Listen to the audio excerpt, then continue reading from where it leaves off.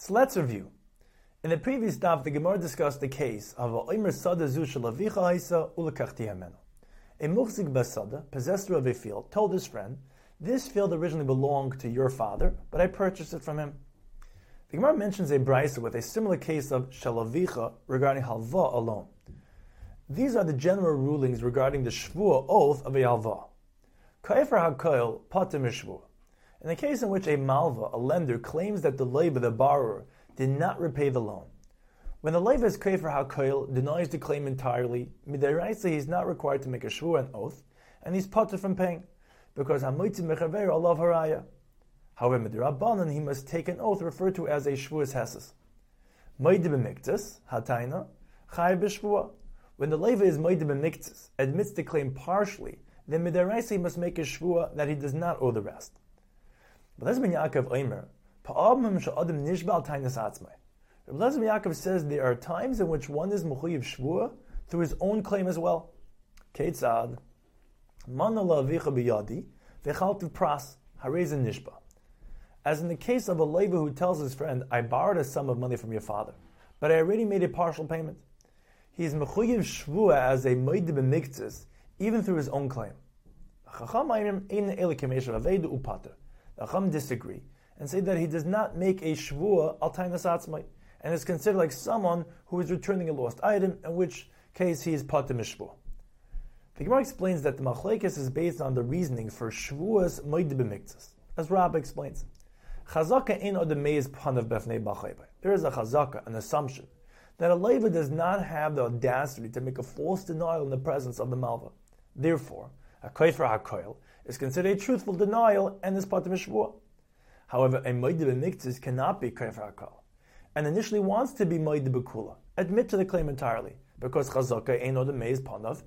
But since he cannot repay the entire loan, he only admits partially, to evade the malva, to gain some time. And he reckons that when he has money, he will repay the rest. Therefore, the Torah obligates the leiva to make an oath, which compels him to admit the entire amount. Therefore, Rabbi Eliezer ben Yaakov savar loishno boy v'loishno b'bnoi ein meiz v'kachlav meish v'vedahava. Rabbi Eliezer ben Yaakov says that chazaka ein od meiz panav applies to both the malva and his son, who inherits the loan. Therefore, shvuas moide b'miktzas applies. Rabban savri boyhu de ein meiz al b'bnoi meiz umid loy heiz meish v'vedahava. The Rabbanan disagree and say that chazaka ein od meiz panav applies only to the malva, but does not apply to his son. Therefore, shvuas moide b'miktzas does not apply. The next Mishnah continues with another case of a pesha asu ha pesha heter. To better understand the Mishnah, we will make a brief introduction, which will be discussed at length in the subsequent dafim. Shtar sheyesh edim chasumim by kashem ederaisa. A shtar chayv, a loan document bearing chasimus edim, signatures of two edim, is acceptable proof mederaisa to collect the loan. However, kim shtar is midirabanan. Since there is a chashash ziyuv, concerned that one may forge both the shtar and the chasimus edim, the Rabbanan initiated kim shtars. The one must validate the chasimus edim to authenticate the shtar. Kim shtars can be performed in three ways. Al yidei edim hachasumim, when the undersigned edim testify that they signed the shtar. Al yidei edim, when two other edim testify that they recognize the chasimus edim. Al yidei ksav yadan yirtim b'makam acher, by taking another shtar bearing their signatures that was huchzik bevezdin, already validated in bezdin, and comparing the signatures in both shtars. Once kim shtars has been performed, the shtar is huchzik, validated, and can be used to collect the chayv. Zak the Mishnah, ha'edim sha'amru ksav yudenu huzeh, a shtar chayv which was being validated by the edim hachasumim, testifying that these are our signatures. However, they added, aval anusima yinu katanima yinu psule edusa yinu. They say that the shtar is not valid because we were either coerced to sign, or we were minors or disqualified for edus at the time of chasima. Their testimony is accepted and the shtar is disqualified. Because hapesha asu, hapesha heter. Hapesha asu, the edim who confirmed the authenticity of the shtar by stating ksav yudenu huzeh, hu hapesha heter.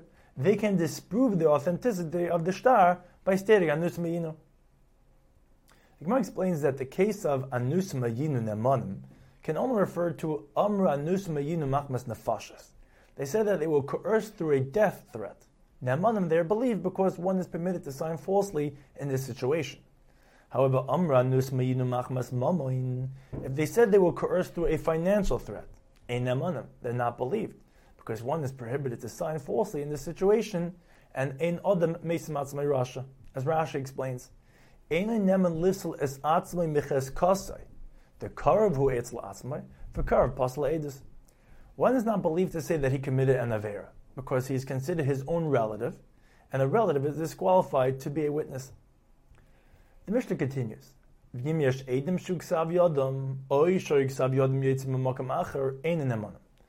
if Kim Shtaris was being performed through other Eidim who recognize their signatures, or through an authenticated shtar bearing their signatures, their testimony of Anus Mayinu is not accepted, and the shtar is valid, because Leka Pesha Aser, the undersigned Eidim did not confirm the shtar. Therefore, Leka Pesha Hitter, they cannot disqualify the shtar. And the Eidim HaChasum cannot be considered another set of Eidus of Anus Mayinu to disprove the shtar, because Eidim HaChasum on the shtar, Nasa Kamisha Nechker Eidus Bezdin. Eidim Chasum are considered as if they were already cross-examined in Bezdin, in which we say, Kimin Shehigid Shuv Ein Chayzer Magid. Once they present their testimony, they cannot retract and change their testimony. This discussion continues in the next daf.